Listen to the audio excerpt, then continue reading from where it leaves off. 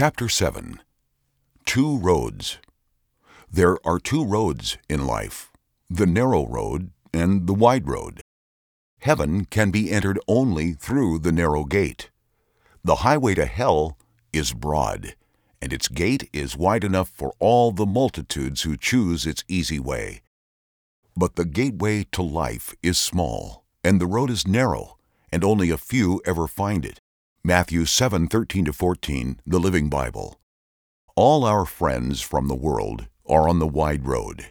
If it feels good, do it, is the motto on the wide road. You are the captain of your own soul, people on this road will tell you. What they don't ever mention is where the road leads. Hell is too hot to spend eternity in. Jesus told a parable about a rich man that spent his entire life on the wide road. The road, at death, led to hell. Finally, the beggar died and was carried by the angels to be with Abraham in the place of the righteous dead. The rich man also died and was buried, and his soul went into hell. There, in torment, he saw Lazarus in the far distance with Abraham. "Father Abraham," he shouted, "have some pity. Send Lazarus over here, if only to dip the tip of his finger in water and cool my tongue, for I am in anguish in these flames." But Abraham said to him, "Son, remember that during your life you had everything you wanted, and Lazarus had nothing.